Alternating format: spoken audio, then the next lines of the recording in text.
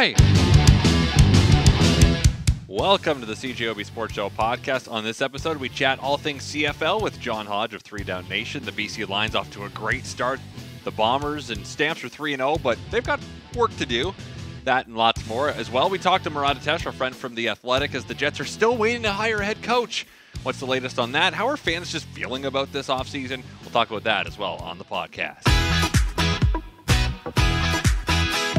Week 4 of the CFL season begins tomorrow night in Ottawa with the Ottawa Redblacks hosting the BC Lions, who have been the story of the season so far.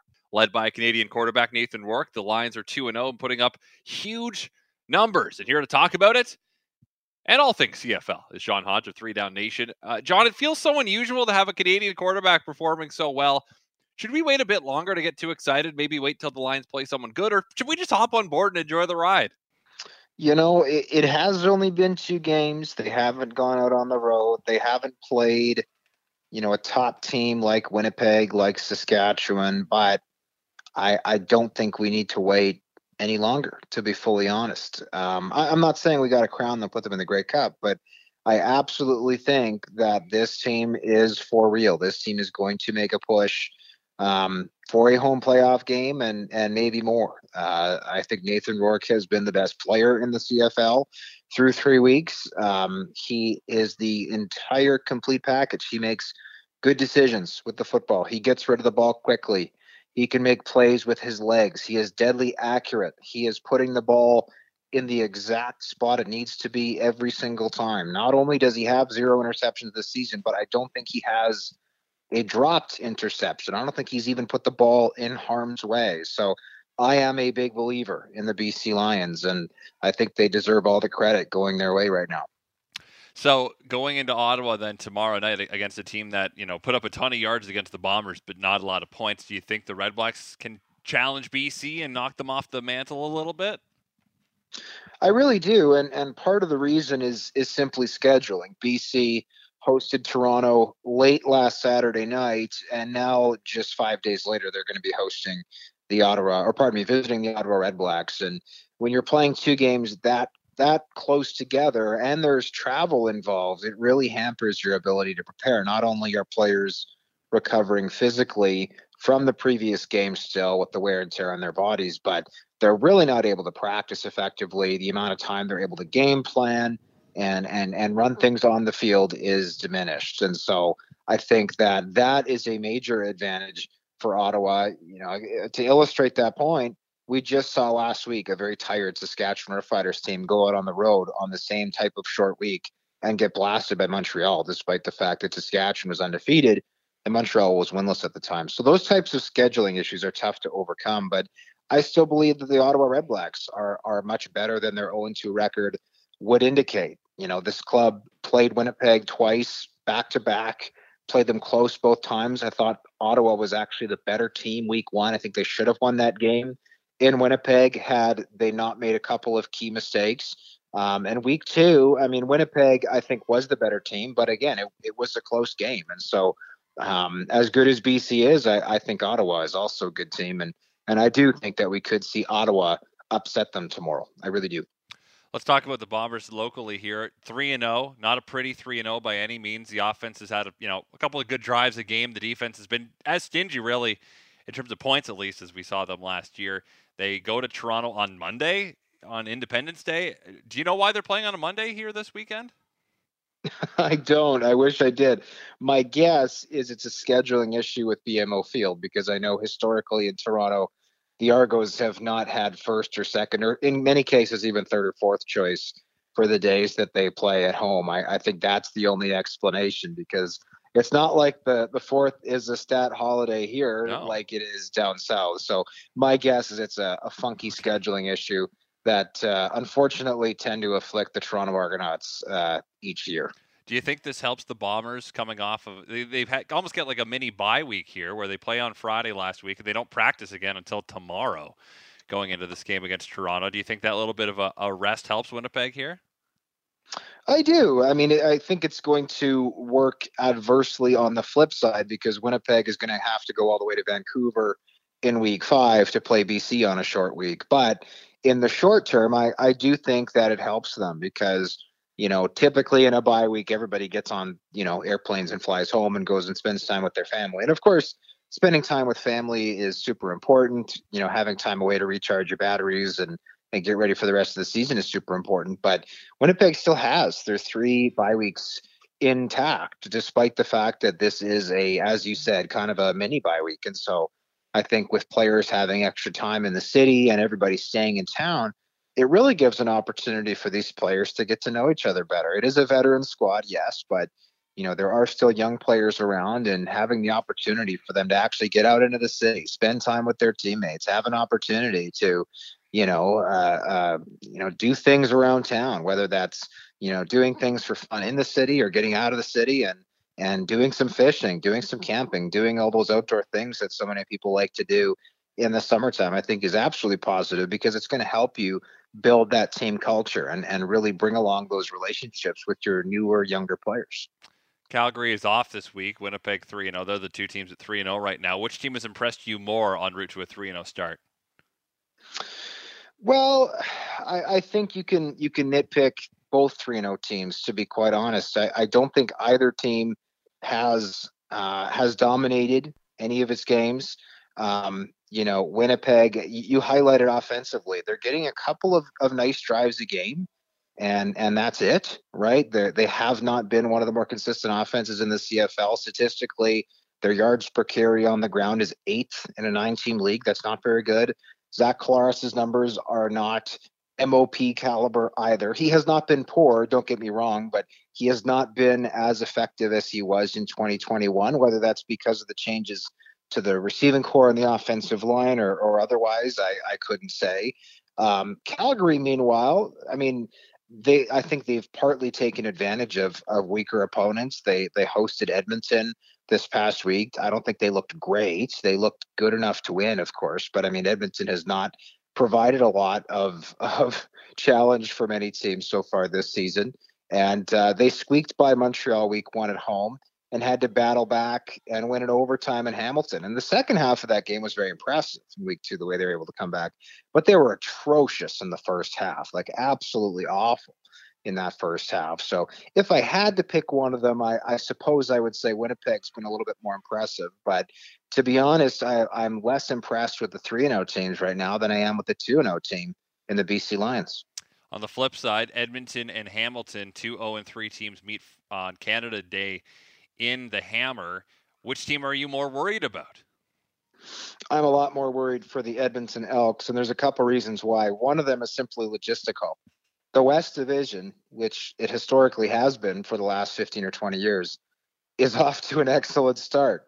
You've got 3 undefeated teams at the top. The season ended today. Saskatchewan would be actually the crossover team to the East Division at 2-1. So you have 4 teams that Edmonton already is behind by a substantial margin in terms of points.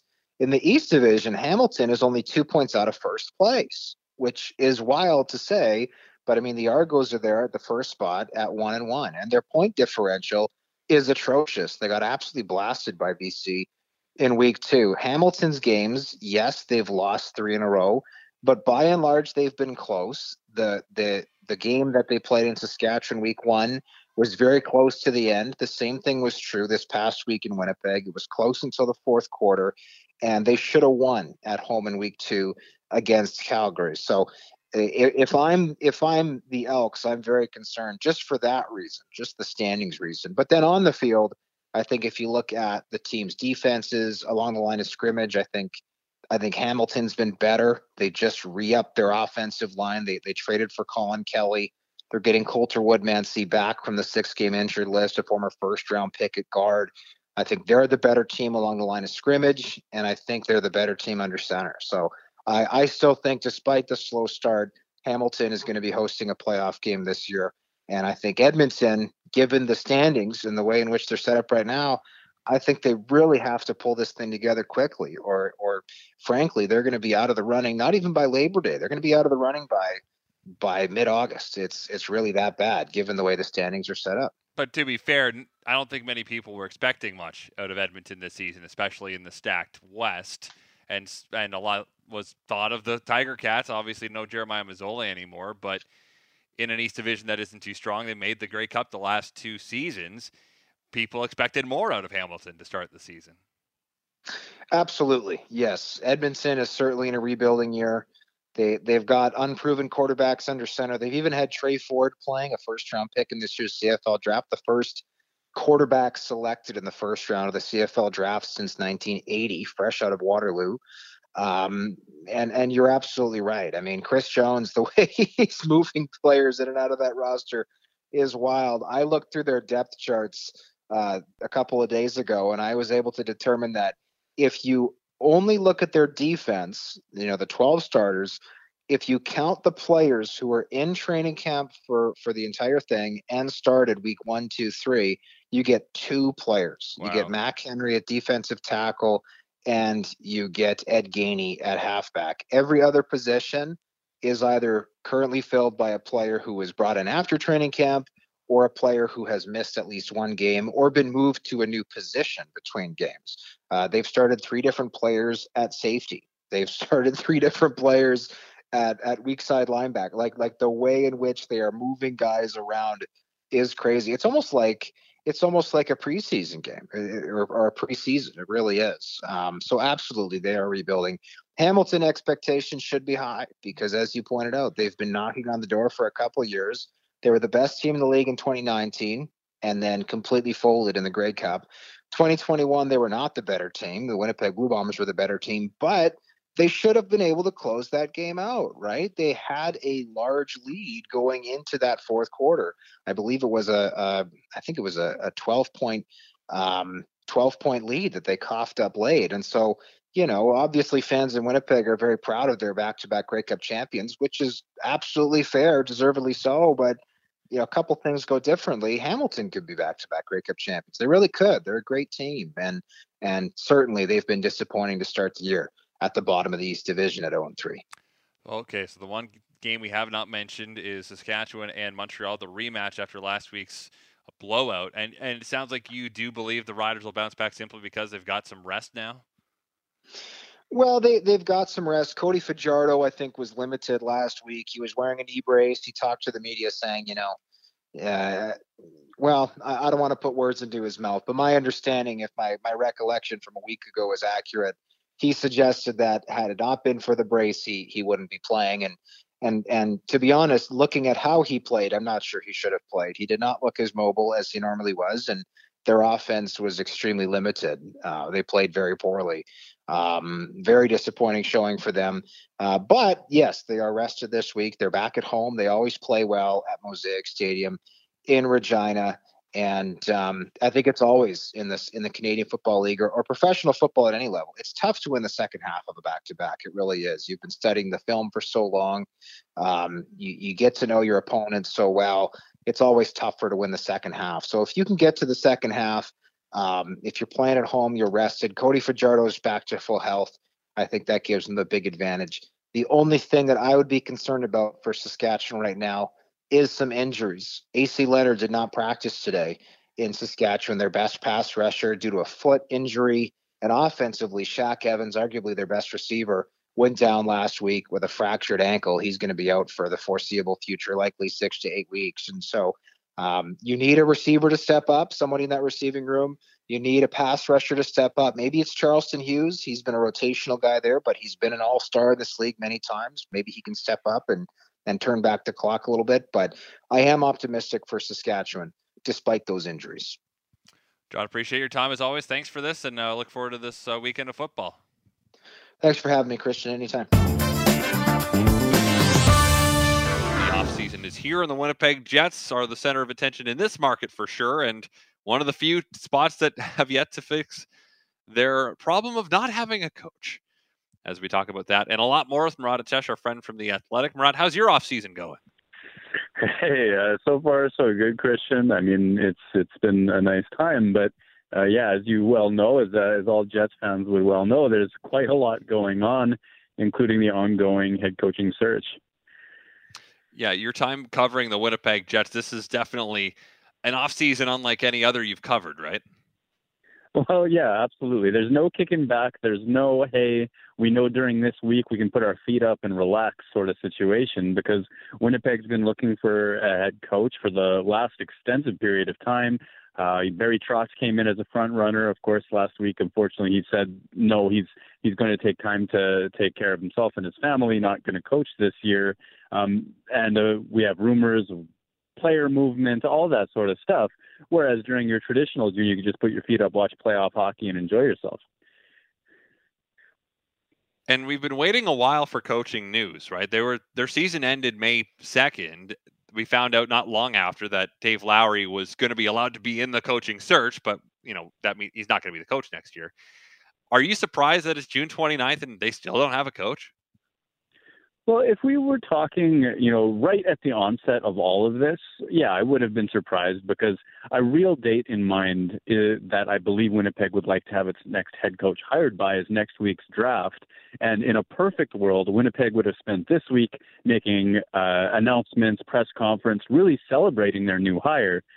So as a timeline, this is getting close to, their unofficial deadline of having somebody ready in place for the draft. To have them on stage, to have them do the team building that comes with being around the organization, and even giving their input perhaps, and having conversations with management about how they imagine the team playing, because player movement happens. I mean, there are trades in and around the draft as well. So we're getting a little bit late. At the same time, Barry Trotz was an unusual circumstance, because when the Winnipeg Jets coaching search began, Barry Trotz wasn't on the market. He was still New York Islanders head coach. He became on the market, was far and away the top free agent coach available, homegrown, Manitoban, has all the bona fides, has a Stanley Cup, teaches his teams to play the way Winnipeg most likely needs to play and improve on, all that defensive structure. So all of a sudden, the best laid plans got thrown out the window, because Barry Trotz became the front runner for an extended period of time. And until last Friday, when he informed the Jets that he's going to take time away from coaching this year, he was their number one guy, and they were all in. Now, this week, they're left a little bit scrambling, I think, and are working on their short list. How much input does the coach have when it comes to drafting players, or is it vary by team? I think not so much when it comes to drafting. I think that they would step back. Certainly their opinions and feelings would be known with management in a very general sense of the types of players they like. But for me, where they might have more of a say in and around draft time is on other player movement. If the Winnipeg Jets are listening to calls about players like Blake Wheeler, Pierre-Luc Dubois, those two are the biggest names who there could theoretically be movement on, though not saying that's a guarantee. They would most likely want to know how their head coach envisions them playing next year. Or, for example, the logjam on defense, where Nate Schmidt and Brendan Dillon were acquired last season. There's plenty of veterans, but at the same time, you have youth like Dylan Samberg, who played so well down the stretch. Logan Stanley's on his way up. Ville Heinola, I don't know how long you can keep him at the AHL level, and they play such different styles of hockey. I think you would really like to know who your coaching staff is, what type of defense they envision playing, whether they focus on that quick mobile transition like Ville Heinola, or they like the size and strength down the middle of a Logan Stanley. You would like to know those sorts of things before making trades that could impact the future heading into next season. Today, we learned that the Jets will be taking St. Louis's second rounder this year instead of waiting for next year to get the Rangers' second round pick, part of the Andrew Kopp trade. Do you think part of that is just getting the trade done and over with, take the pick that's right here in front of you? You like what you could get at 55? I think so. Having had the option of St. Louis's second round pick this year, which we would know is 55th overall, or New York's second round pick next year, which we don't know where they're going to fall, Winnipeg could go through the guessing how New York will perform, where that pick will land. They could go as far as comparing draft classes and say, oh, maybe one of these is better than the other. And I've heard that probably next year's is the deeper of the two. At the same time, it's been so long since Winnipeg had the full complement of picks at the draft. They've traded first-round picks away, whether that was for Paul Stastny the first time around, whether it was for Kevin Hayes, although they got one back, of course. They got their same pick back for Jacob Trouba. They've traded so many picks away. They traditionally pick far fewer than the 7 maximum picks in each draft. This time around, I think having had the opportunity to get a second-round pick this year and get a prospect into a system that's kind of progressively emptied over the last few years. It used to be Winnipeg would have one of the very best prospect pools in the league. Some of the best young players would be in the Jets system, and they still have Cole Perfetti, Ville Heinola, Dylan Samberg, but it falls off a little bit after that in a way that it didn't ever used to. And I think Winnipeg really just wants to get players back into its system, let their scouts, get back to that table and become a big influence on their future success. You posted your latest Jets mailbag column for your spot on The Athletic yesterday. Are you getting a sense from fans that they're okay with maybe blowing things up a little bit? I think there is a growing contingent of fans who just getting tired of the knocks and the bruises and the bad news in terms of reports that have been coming in this offseason. Barry Trotz was a really highly sought after head coach. To have him say no, and certainly Winnipeg was his last no, that's really warm, but he's still not going to be Winnipeg's head coach. I think that was disappointing to a lot of folks. It's been reported that Pierre-Luc Dubois has informed the Jets that he intends to test free agency in 2024, and that's something I've believed before.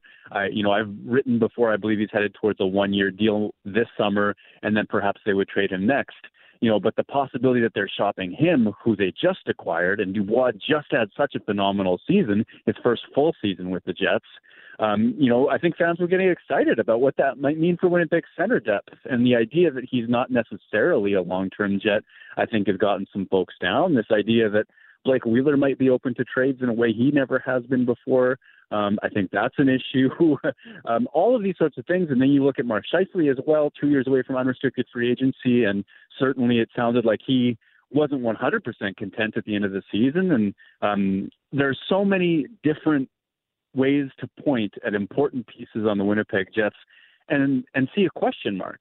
And it doesn't mean everything's going to go wrong. It doesn't mean all these players are on the way out, or even if they are, it doesn't mean Kevin Cheveldayoff won't be able to get good pieces back in exchange for them.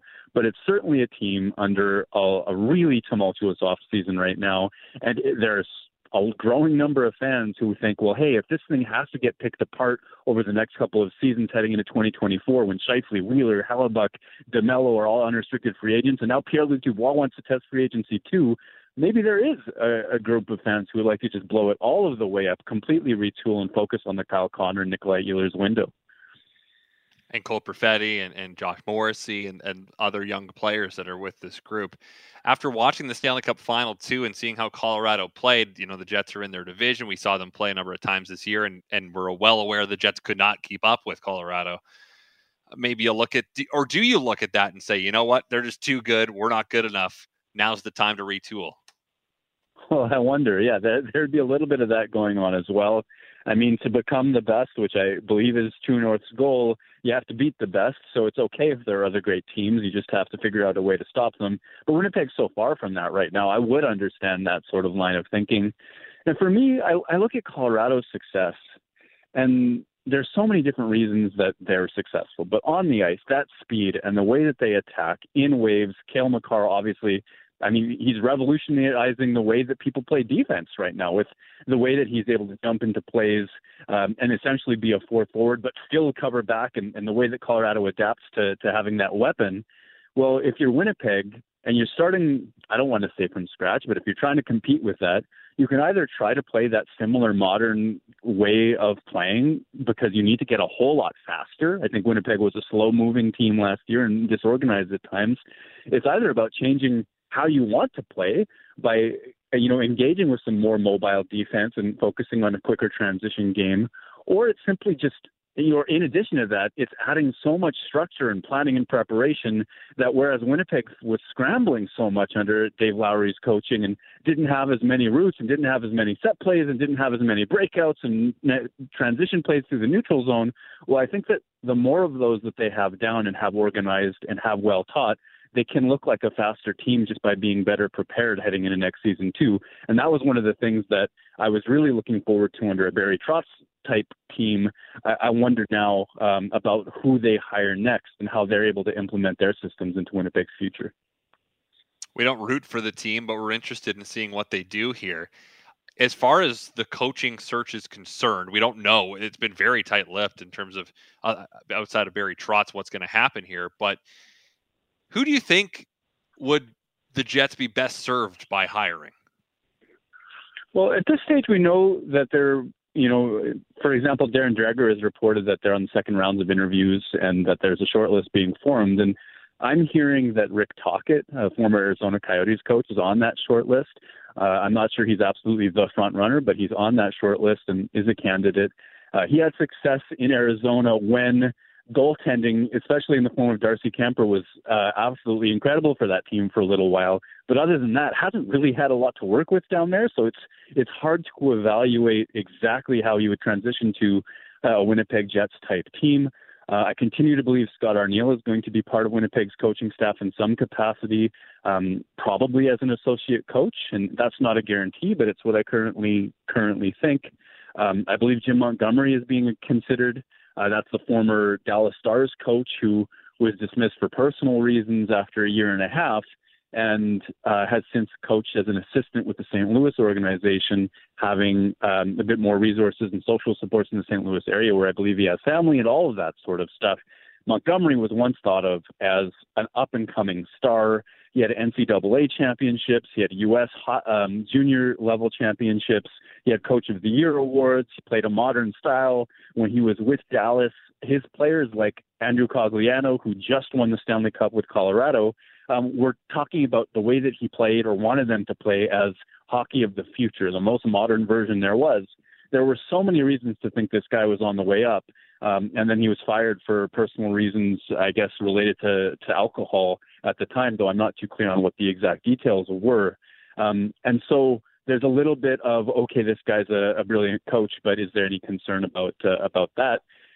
These are the sorts of names that I'm hearing on the short list.